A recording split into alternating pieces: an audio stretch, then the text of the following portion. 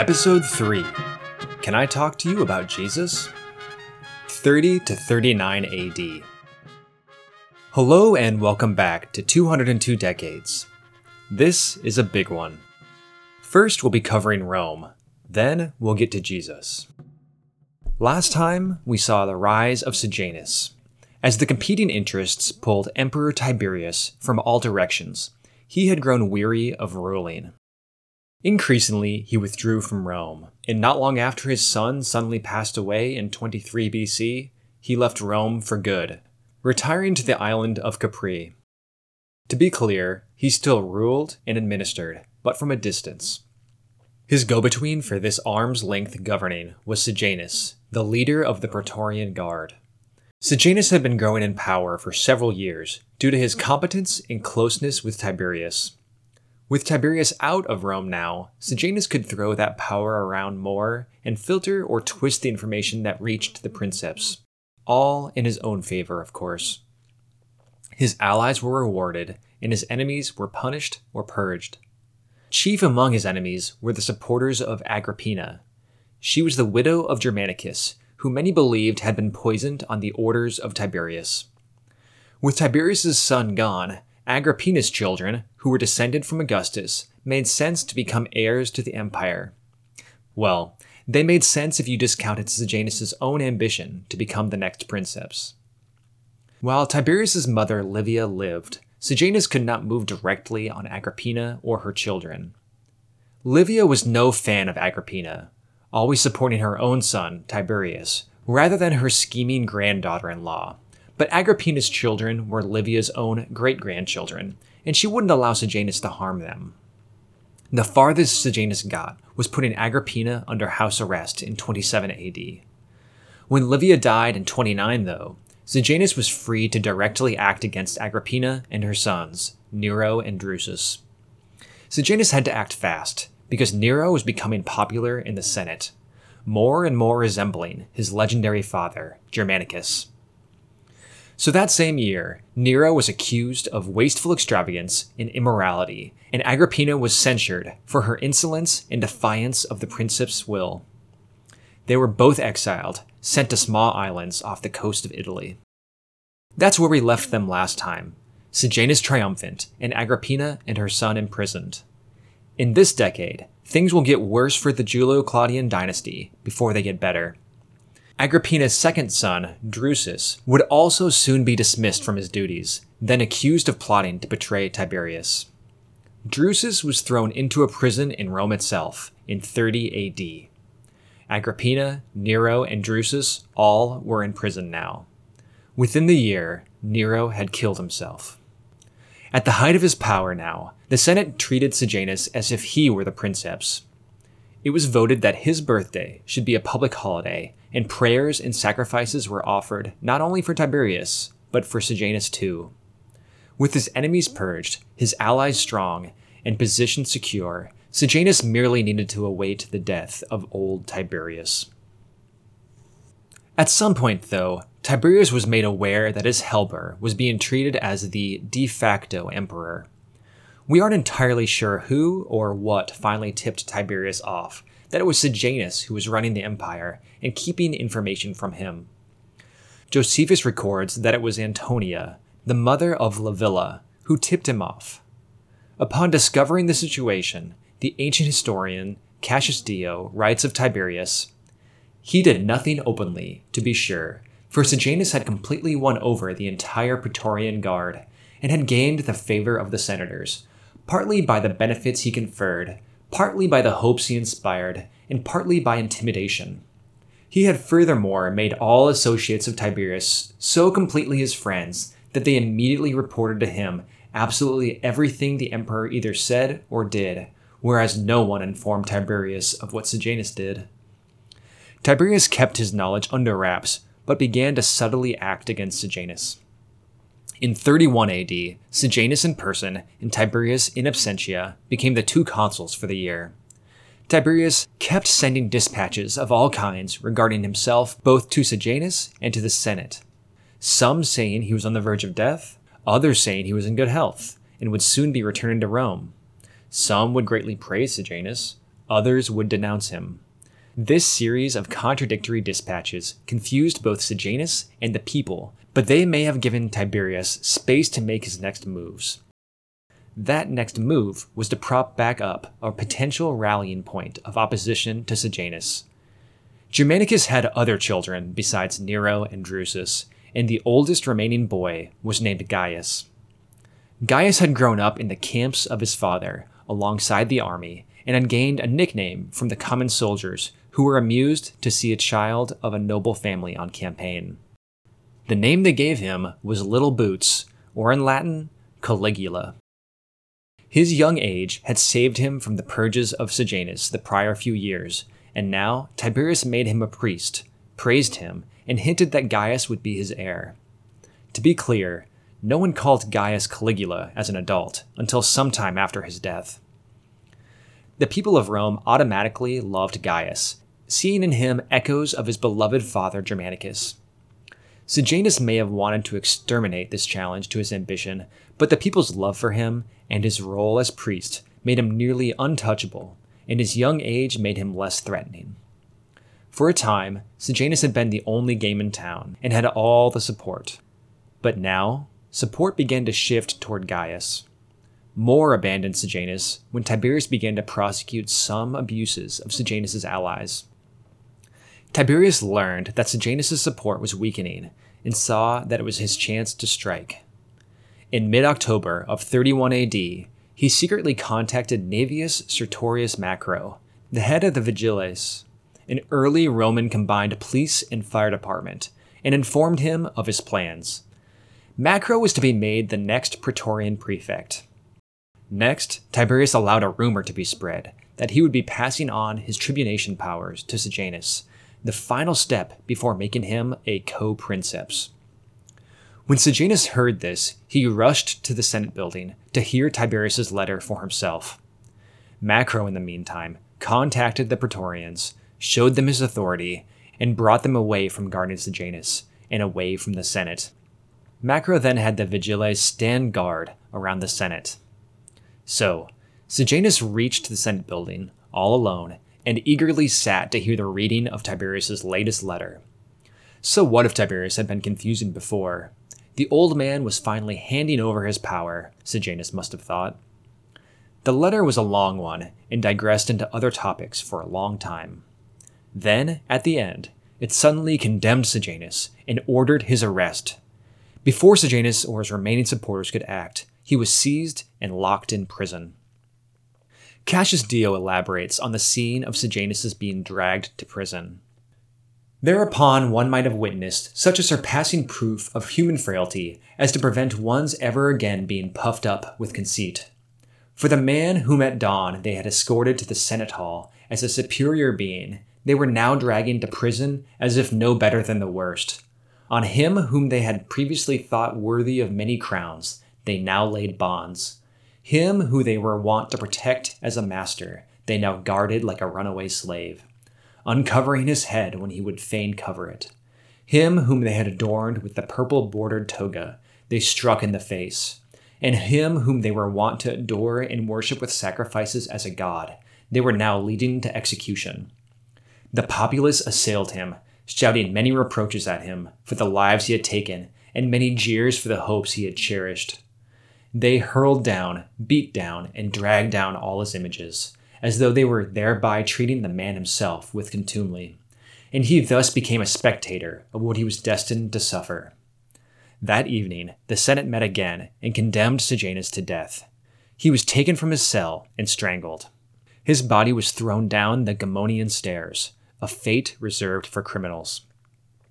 Upon hearing of Sejanus' downfall, the people of the city burst into a riot, tearing down the remaining statues of him and finding and beating or killing anyone they found linked with him. Within a few days, 3 of Sejanus' children had been killed as well. Sejanus' wife, Apicata, committed suicide, but not before writing a letter to Tiberius. In this letter, she revealed that it had been Sejanus and Livilla who had killed Drusus, his son. Tiberius was enraged, and I'm sure some of that anger was toward himself for trusting the duplicitous traitor.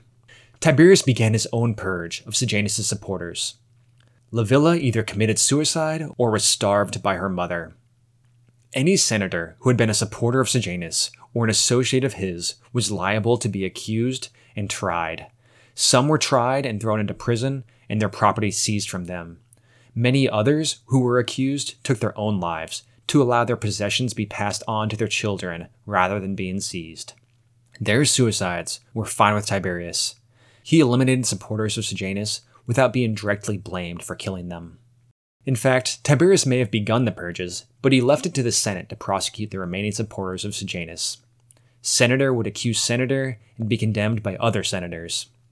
Ancient historians make Tiberius out to be a tyrannical manipulator of these purges, but modern historians point out that the purges of Sejanus' supporters weren't particularly widespread, and at least half of those accused of treason were eventually acquitted.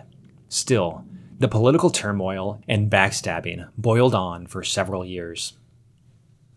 The ordeal with Sejanus had permanently scarred Tiberius, and if he was stressed and frustrated with ruling before, now paranoia was added to the mix. Agrippina and her son Drusus both survived on an island and in a Roman prison, respectively, and Tiberius could have brought them back or freed them. Even though he now knew Sejanus had often lied or twisted the information he received, Agrippina had still been a nuisance to him. Better to let her and her son stay in prison. Agrippina died in 33 AD, and her son Drusus died around the same time, after starving to death. Tiberius spent the next few years isolated on Capri, with his company consisting of Greeks distinguished in nothing but literature. If his brooding, paranoia, and stress interrupted his rest, it didn't improve his governing. The last few years of his life, he became neglectful. Syria and Spain were left without governors for several years. Although the cessation of expansionist policies had saved a lot of money, Rome's enemies became emboldened by the lack of activity of the armies. In the latter half of the 30s, the Parthians invaded Armenia, German tribes raided into Gaul, despite the improved fortifications along the Rhine, and in the north, along the Danube River, a new people called the Dacians raided south of the river into the region of Moesia, modern Serbia. We'll have plenty more to say about the Dacians later this century. Responses were fielded against all of these raids, and no lasting damage was done, but that they were able to occur speaks to the inertia of the army. Perhaps a larger failing than these raids was Tiberius' neglectfulness toward establishing an heir. Two candidates remained. The first was Gaius, or Caligula, and the second was Tiberius Gemellus, the son of Tiberius' own son, Drusus, who had been killed by Sejanus. The issue was that Gaius, who was the older of the two, had little experience in governing. Beginning in 31, he had lived on the island of Capri alongside Tiberius. A half-hearted attempt to prepare him to rule was made in 33, when Gaius was made quaestor. As far as Gemellus went, he was only a teenager and wouldn't be ready for a few more years for any government role. Amongst this backdrop, in 37 AD, Tiberius took a rare trip from Capri and went to an estate near Naples. Gaius was with him, as was Macro, the new Praetorian prefect. While walking about the estate, the elderly Tiberius fell hard and injured himself. He seems to have declined quickly because a rumor soon spread that he had stopped breathing. Gaius was being congratulated by the attendants when word arrived that Tiberius was not in fact dead yet. No problem. The accounts of Tacitus and Suetonius differ, but both claim that someone, either Macro or Gaius, came to Tiberius and, fearing he would recover, smothered him with a pillow. Tiberius was 77 years old, and he had served as princeps for 23 years. It's difficult to assess the reign of Tiberius. He had the misfortune of following Augustus, who outclassed nearly every other Roman emperor that would follow. His contemporaries weren't fans, but I think they would have chosen him over his successor. Tiberius' reign had several positives. He had successfully kept the peace. It was an open question whether it had been Augustus' personality alone that had finally ended the civil strife of the prior century, and it was anyone's guess whether that would continue under Tiberius. But he had ensured a more durable peace. During his reign, there were no civil wars, and even the mutinies of the legions on the border had been quickly dealt with. And sure, there There had been some small raids by enemies near the end of his reign, but no military disasters, even of the scale Augustus had suffered. Financially, Tiberius's reign was a blessing to the treasury. While the state hadn't been exactly lacking funds under the final decade of Augustus, under Tiberius, the treasury was flush with cash. He left the treasury with 20 times more funds than he had found it with.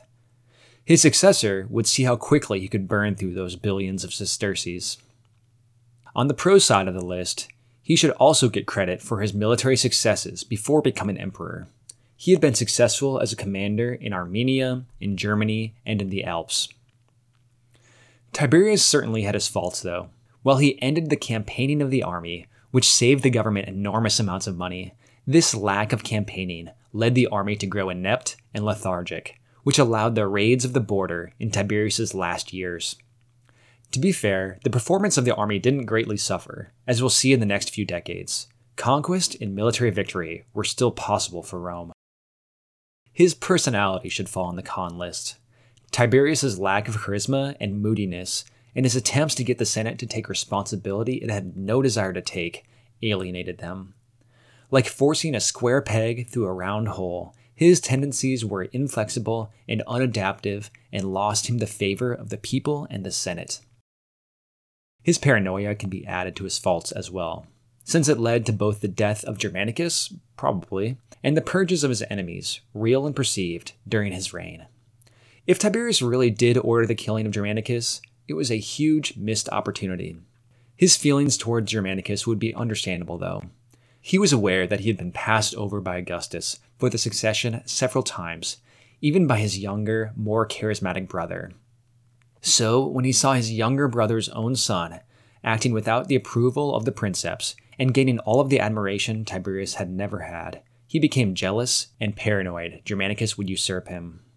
It's understandable, but it prevented Rome from having an emperor Germanicus, and instead gave them an emperor Gaius, who would turn out much worse. His paranoia even cost the life of Agrippina and her son Drusus, who both still survived in prison after Sejanus' downfall. But Tiberius did not choose to show them grace. And finally, on the con list should be added his absenteeism. Even if you sympathize with his retreat from the bickering and jockeying for power that drove Tiberius to frustration, consider that each of the problems he faced was at least partially of his own making. The Senate's dysfunction could have been avoided if he shepherded them better and just accepted their self-serving praises of him. His annoyance with his extended family, led by Agrippina and her faction, could have been avoided if he had acted differently toward Germanicus. If he had done this, perhaps the people of Rome wouldn't have turned against him, giving him respect, if not quite admiration. So, his absenteeism is perhaps the greatest fault, in my opinion. Instead of facing down his problems, he escaped from them and allowed Sejanus to take the brunt of the strain of ruling. To his credit, he still made decisions and acted in the interests of the Roman people, and he eventually brought Sejanus to justice. But he could have avoided the purges and ruled more directly from Rome than from his island retreat. However you balance the pros and cons of Tiberius' reign, his time as princeps saw the entrenchment and expansion of the system Augustus had established. Even though Tiberius had foregone or forbidden much of the admiration that had been given to Augustus, and he had initially leaned into making the Senate regain some of its old responsibilities, the Principate still experienced a creeping up of power. Without realizing it, the careful system of the Principate that Augustus had established had devolved into a monarchy or dictatorship. The word of Tiberius, and then Sejanus, and then Tiberius again, was accepted by the Senate as law. The fear of punishment for opposing Sejanus or Tiberius stopped the Senate from checking the growing power of the Principate. His successor, Gaius, would demonstrate the danger of this absolute power. So that ends our discussion of Tiberius' rule. Upon his death, the people of Rome celebrated, saying, "To the Tiber with Tiberius," advocating his body be thrown into the river, as many of those killed in his purges had been. Finally free from Tiberius, the reign of Gaius got off to a celebrated start. Philo of Alexandria says Gaius was loved by all the world from the rising to the setting sun. In the first several months, Gaius confirmed their hopes in him. He met with the Senate and announced he would follow the example of Augustus and cooperate with the Senate in everything. He gave every citizen in Rome a sum of money, adding more on top of what Tiberius's will had instructed. To the army, he gave a bonus, and as a close ally of Macro, he gave the Praetorians a hefty donation. His generosity went beyond cash donations. He also hosted feasting and extravagant games. Whatever else could be said of Caligula, at least he wasn't boring.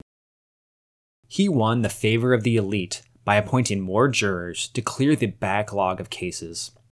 He recalled exiles, burned Tiberius's documents of treason, and returned his mother's ashes to Rome. Citing his youth, he even denied the honor of being named father of the country. Already, though, dark clouds were gathering over his reign, if the people cared to look up from their celebrating to see it. In voiding Tiberius's will, Gaius was able to give the citizens more money, but he also disinherited Gemellus. Tiberius had intended Gaius and Gemellus to share power, but Gaius was not keen to limit his power in any way. Instead, Gaius made Gemellus princeps of the youth and formally adopted him, but all of Tiberius's property, which was meant to be split, now went to Gaius alone.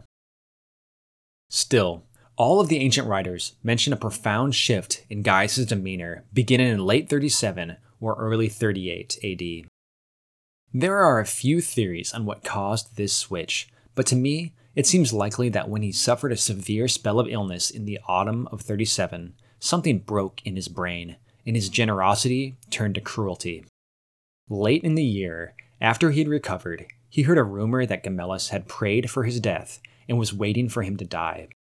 Gemellus was then accused by Gaius of taking an antidote for a poison, which, illegal or not, surely raises suspicions on Gaius. Gemellus was then cornered and forced to commit suicide, with the kind help of some soldiers in case he hesitated. Next, fearing Macro's power, he informed the Praetorian he would be given the governorship of Egypt. Believable because the first Praetorian prefect under Tiberius had received the same promotion. When Macro went to board the boat for his new position, though, he was placed under arrest and stripped of his offices. He killed himself soon after. Gaius became increasingly autocratic, flaunting his power over the life or death of anyone. In a banquet, he reminded his guests that he could have them all killed should he wish to. Financially, things had been declining since he ascended to power. To put things succinctly, in his first year in office, he ran through the 2.7 billion sesterces Tiberius had left in the treasury. That money had been spent on buying the favor of everyone through gifts, feasts, and games. He also had spent it on lavish building projects, some useful, such as improvements to harbors in Sicily and Rhegium, which allowed easier transport of grain. Other building projects weren't so useful. He had 2 massive pleasure boats, one basically a floating palace, and the other a temple constructed on Lake Nemi. The boats were discovered at the bottom of the lake in the 1930s, but unfortunately were badly damaged during World War II. Ancient writers say that he basically bankrupted the state after his wild first years of spending. Other evidence points to some reserves being left over, namely that the quality of the coinage wasn't degraded, as one might expect in a currency shortage, and that his successor was able to spend a great deal of money on campaigns. So there must have been some reserves Caligula didn't burn through. However, there must also have been some sense of depleted funds, because Caligula imposed new taxes on food, on legal proceedings, and even on prostitution. He encouraged the citizens to name him in their wills. What he couldn't gain through persuasion, he took by force, executing citizens for small crimes in order to seize their property. And these executions were done in sadistic fashion, intentionally making the victims suffer. When his beloved sister Drusilla died in the summer of 38, another of his holds on reality left him. She and Gaius had been extremely close, and if our sources are to be believed, incestuously close. He had treated her more like a wife than a sister, and she was his closest confidant. He mourned her death and proclaimed her divinity. Whatever their relationship, she had been a check on his worst impulses. For all the excitement the Senate had for Caligula's returning things to the way Augustus had done them, the reality that they discovered was that they much preferred Tiberius's absenteeism to Caligula's active involvement with the body. He took pleasure in humiliating them and flaunting his authority over them. He got a kick out of making them wait long hours for him to appear. He made them wait on him and to run beside his chariot. He even made them kiss his feet.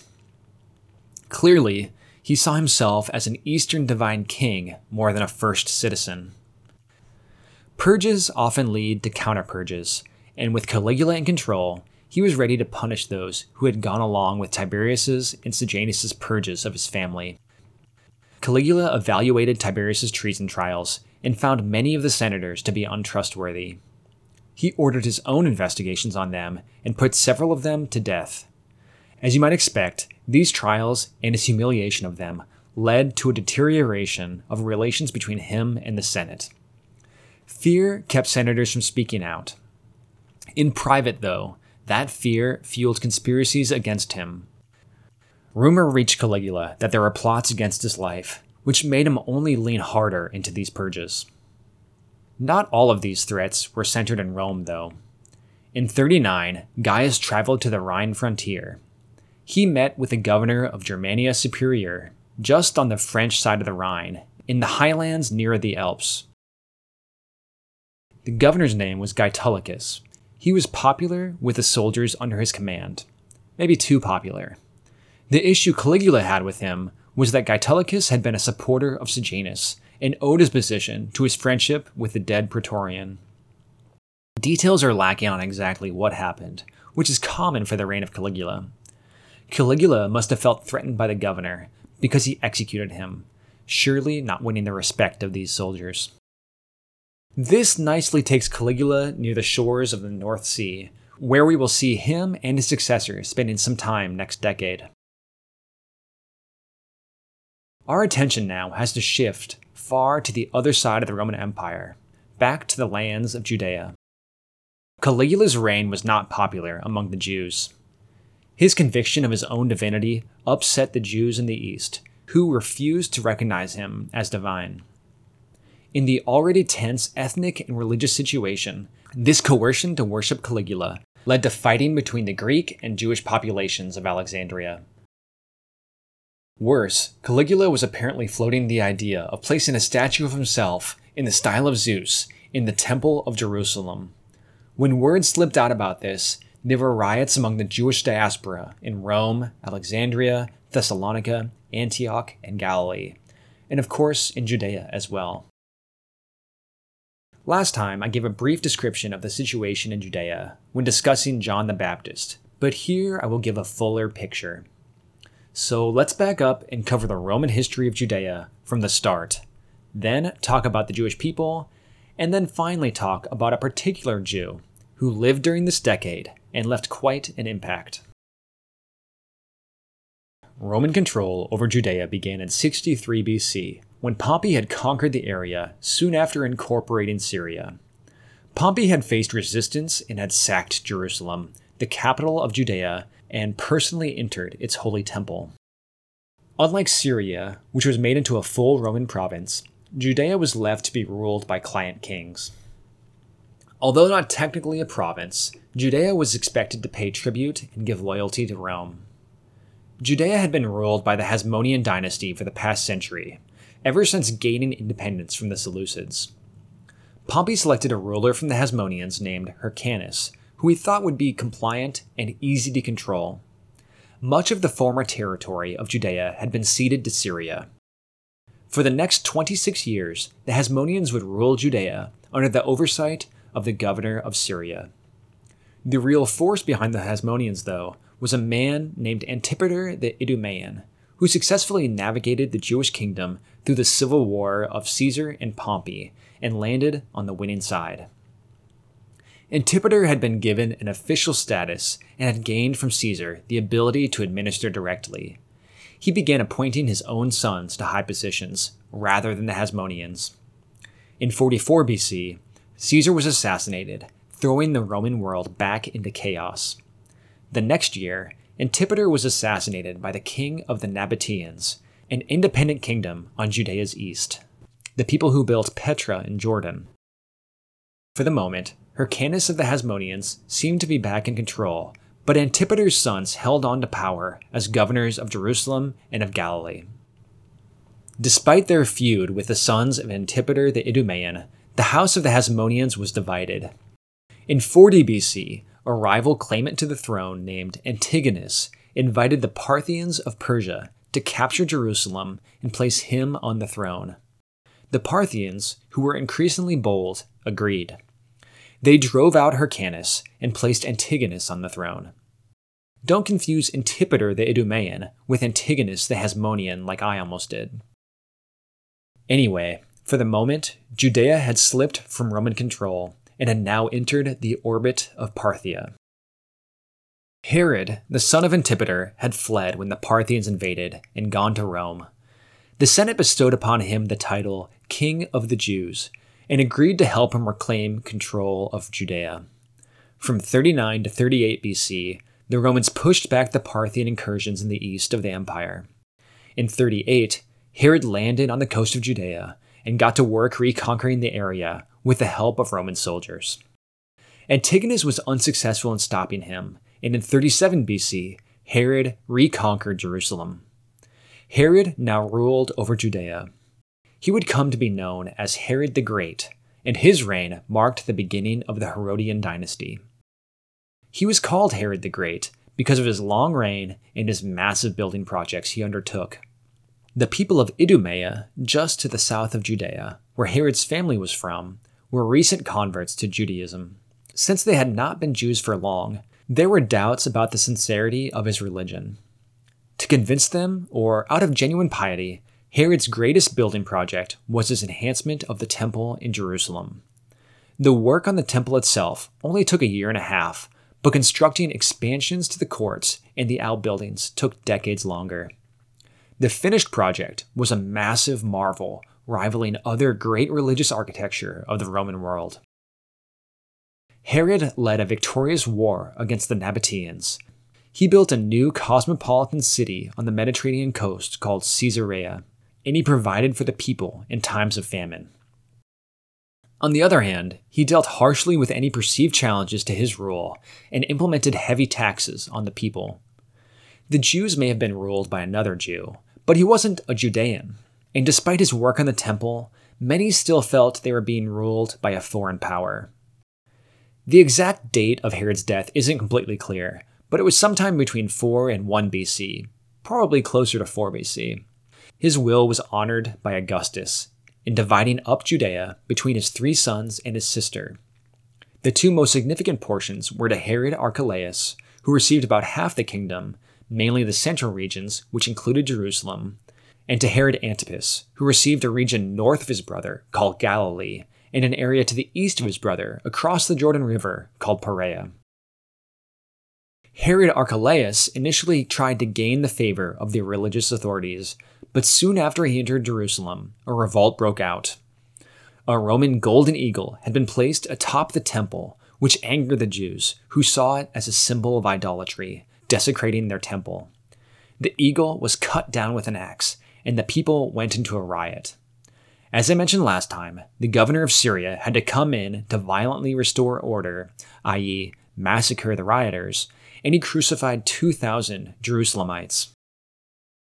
The rule of Archelaus did not improve with time.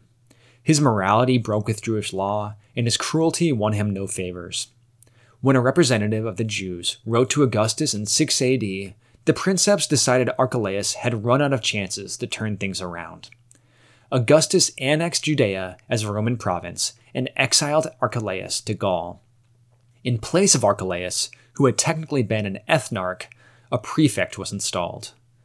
On the north and east peripheries of Judea, Archelaus' brother, Herod Antipas, still ruled as ethnarch over Galilee and Perea.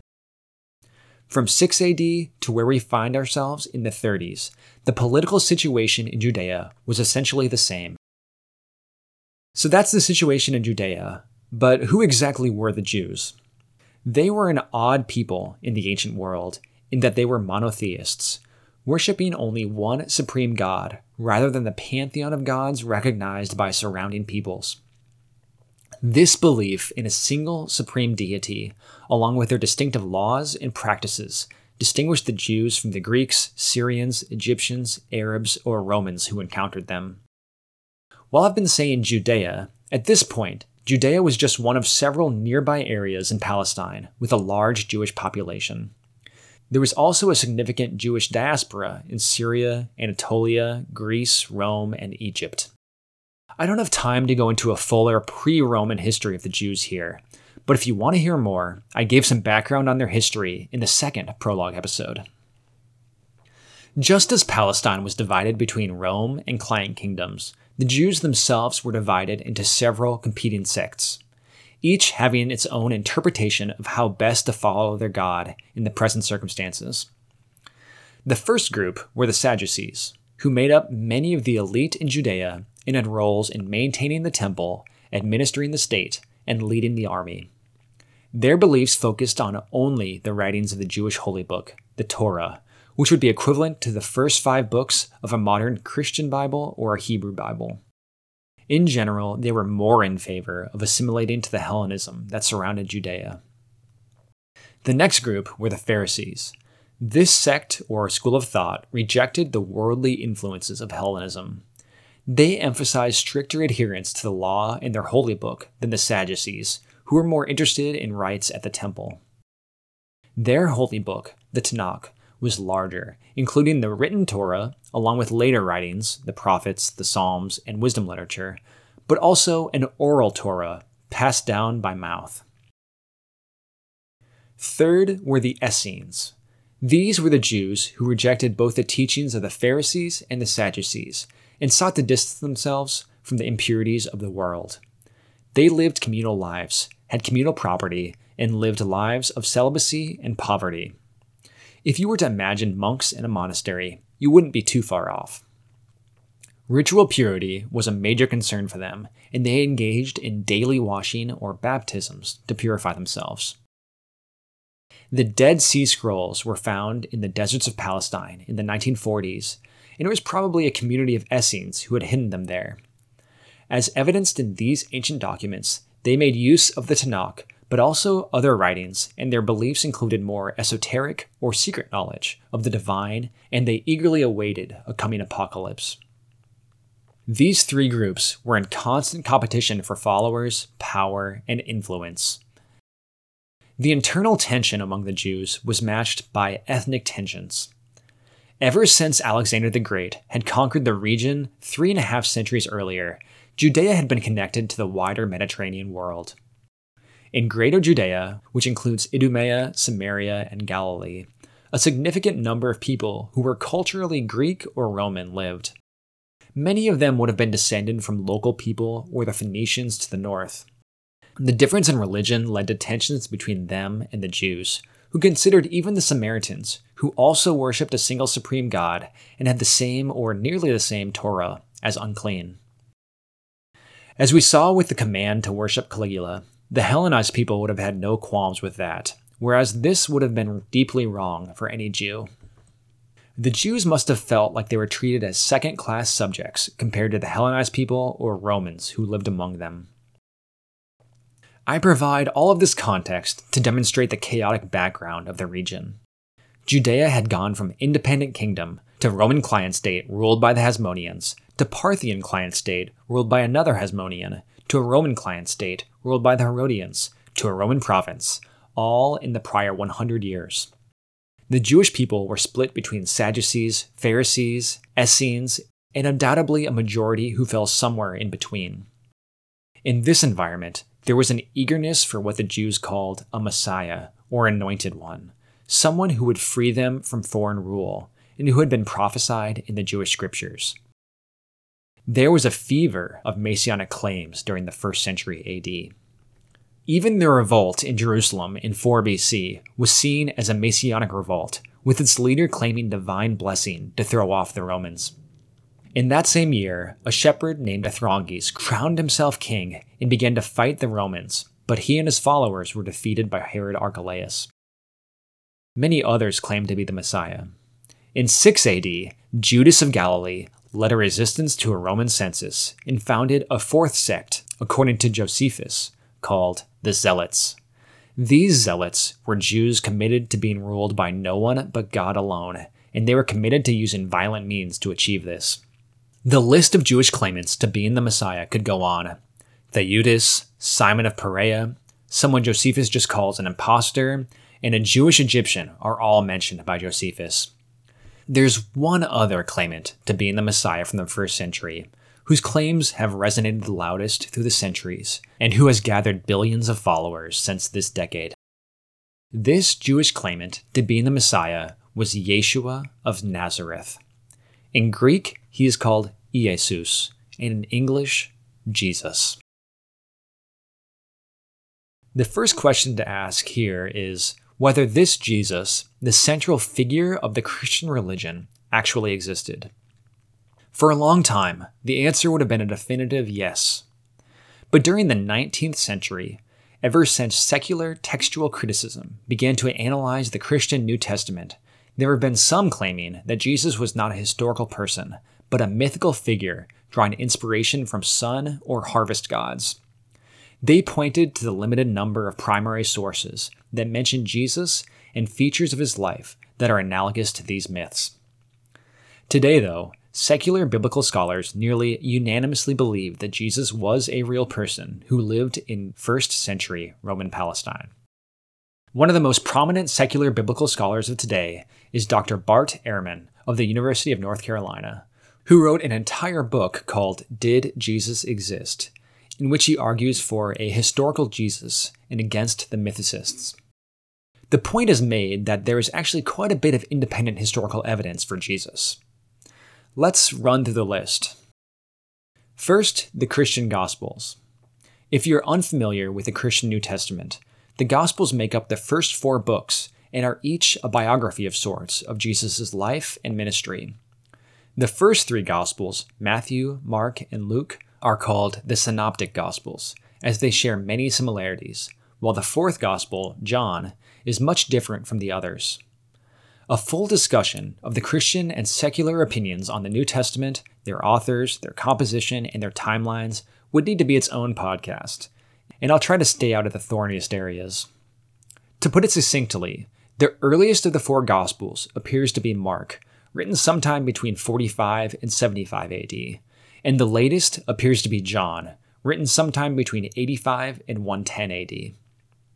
As I mentioned, each gospel has its own perspective on Jesus, but the following features are shared among them all.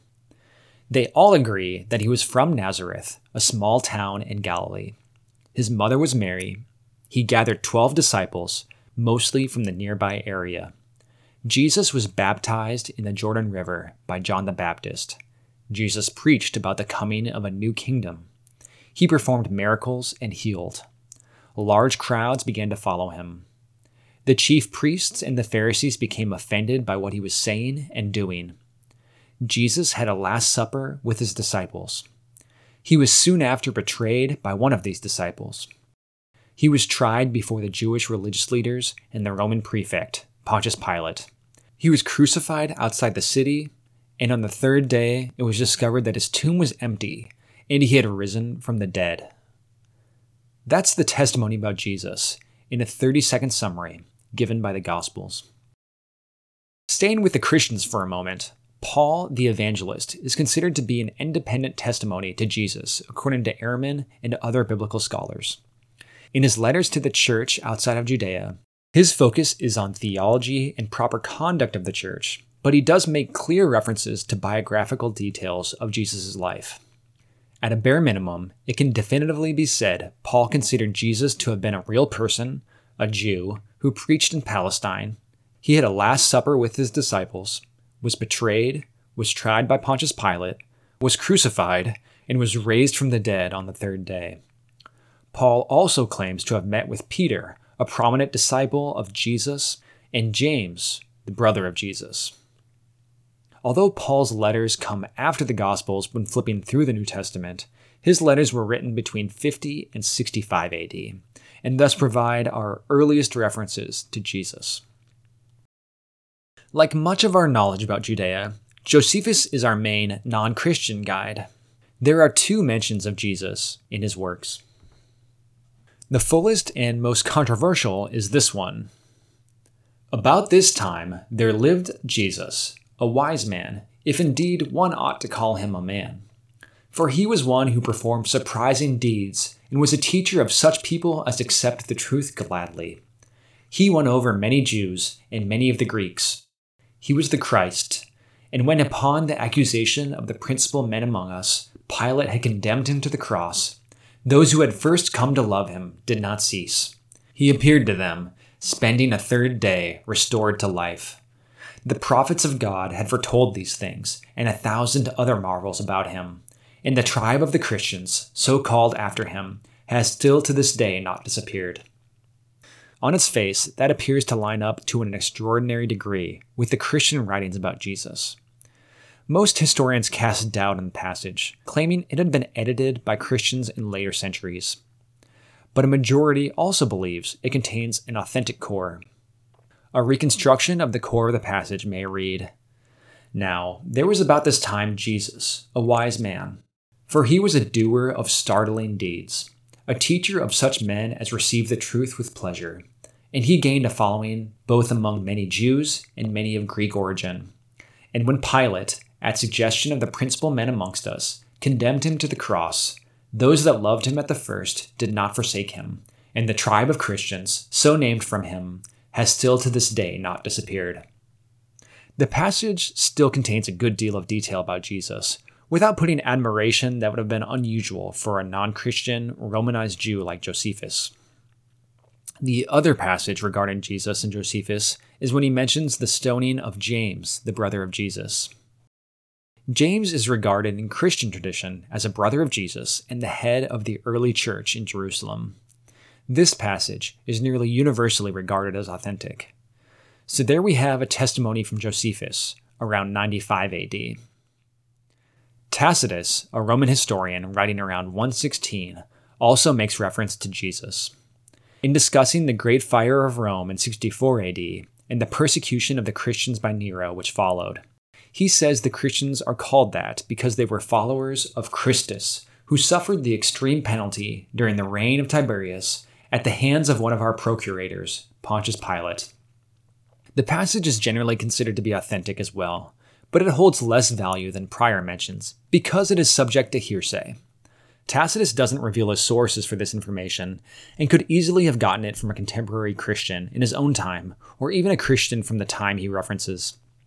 The historian Sejanus, writing around 122, also mentions the Christians in Rome in connection with the Great Fire of 64, although he doesn't refer to Jesus or events of his life specifically. More interesting and more controversial is a reference made by Suetonius earlier, during the reign of Claudius in 49 AD. He writes, Since the Jews constantly made disturbances at the instigation of Chrestus, he expelled them from Rome. Here Suetonius says Chrestus with an E, not Christus with an I. This is considered to give authenticity to the reference. The Christians wouldn't have misspelled Christ or Christus, nor would they have implied that Chrestus was in Rome, as Suetonius seems to be thinking. We're now moving into less clear or less helpful territory. Around 112, Pliny the Younger, the governor of the province of Bithynia and Pontus, in what's today the north of Turkey, wrote a letter to the Emperor Trajan, asking for advice for dealing with the growing community of Christians there. There had been anonymous accusations made against the Christians, and Pliny was beginning to bring them under trial. The letter applies more to the early church than it does to the life of Jesus himself, but it does say the Christians sing hymns to Christ as if to a god, and they practice a shared meal of ordinary food. Finally, we have a case that may be interesting, but is of little definitive help. There was an early historian named Thalos who wrote in Greek but may have been from Samaria. He wrote a history of the world that began with the Trojan War. It's thought that this work was written in the 50s AD. The problem is that Thalos' history is lost. Fortunately, he was quoted by several other ancient writers, including one named Sextus Julius Africanus, who wrote in the early 3rd century. Unfortunately, this work is also lost. What we do have is a writing from the 9th century who quotes Africanus, quoting Thalos. In this double quotation, Thalos records that during the crucifixion of Jesus, darkness fell over the earth, and Thalos blames this on a solar eclipse. Then Africanus is recorded as disagreeing, saying a solar eclipse couldn't make sense, since a solar eclipse can only occur during a new moon, and at the time Jesus died, immediately before the Passover, the moon would have been full. Like I said, a quotation of a quotation is a stretch, especially when we have to reach forward 800 years to hear it. If the quotation of Thalos is authentic, and if he did write around 52 AD, this would be a testimony around the crucifixion of Jesus.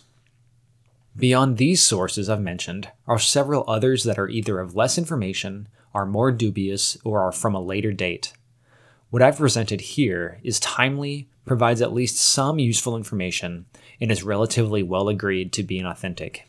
Others could have been discussed, such as a supposed exchange of letters between the ruler of Edessa and Jesus himself, and then an exchange between this ruler and Emperor Tiberius, or a meeting of the Senate following a report by Pontius Pilate attesting to the miracles of Jesus, in which the Senate votes to instead condemn Christianity. Interesting, but usually not agreed to be authentic. Anyway, hopefully you're still following along. I know that was a lot, but I thought it would be good to look at the early source material on Jesus' life. What the majority of these accounts have in common is that Jesus was a Jew living in Palestine in the early 1st century. He taught and gathered a large following, but was crucified under the reign of Pontius Pilate. Soon after, he had followers who worshipped him. Perhaps another testimony, though this one is non-literary and provides more nebulous information, would be the growth and spread of the early Christians. Starting in Judea, within 2 decades, there were Christians, though few in number, spread across the Mediterranean, at least as far as Rome. Whatever happened after Jesus' death, his disciples certainly seem to have become passionate in preaching that Jesus had risen from the dead and was the fulfillment of the hopes of the Jews. His followers will increasingly grow in numbers and spread across the Mediterranean and the Near East. They will mostly fly under the radar for the next century of our series, but we will see them popping up in our narrative more and more. As far as our decade is concerned, Jesus was crucified between 30 and 33 AD. In this decade, his following was small but growing. At first, his followers went by the name The Way. Almost all of his followers in the first few years were Jews from Judea, but also those from the diaspora who heard about him while on pilgrimage to Jerusalem. At first, this new movement within Judaism could have been seen as a fourth sect outside of the Pharisees, Sadducees, or Essenes. In Antioch, it is said, the followers of Jesus were first called Christians, as Christ is the Greek word for Messiah. Within a few years, Gentiles, what the Jews called non-Jews, began to follow him as well. Within a few years of Jesus' crucifixion, a man named Paul, who was a Roman Jewish citizen, originally from Tarsus in Cilicia, in the southeast corner of Anatolia, came to follow Jesus. He would go on to write many of the letters found in the New Testament and help spread the following of Jesus around the Roman Mediterranean. The Jews had been hoping for a Messiah who could free them from foreign rule. What Jesus and his followers were preaching was something far different. Within 3 centuries after the crucifixion of Jesus, the Emperor of the Romans would become a follower of him as well.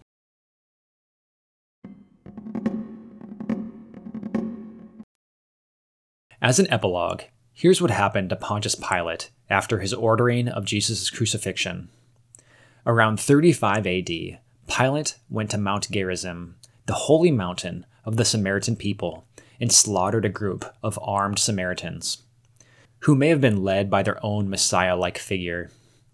Pilate was looking for artifacts said to be buried there by Moses. The Samaritans complained to the governor of Syria, claiming that they had been unarmed when Pilate attacked them.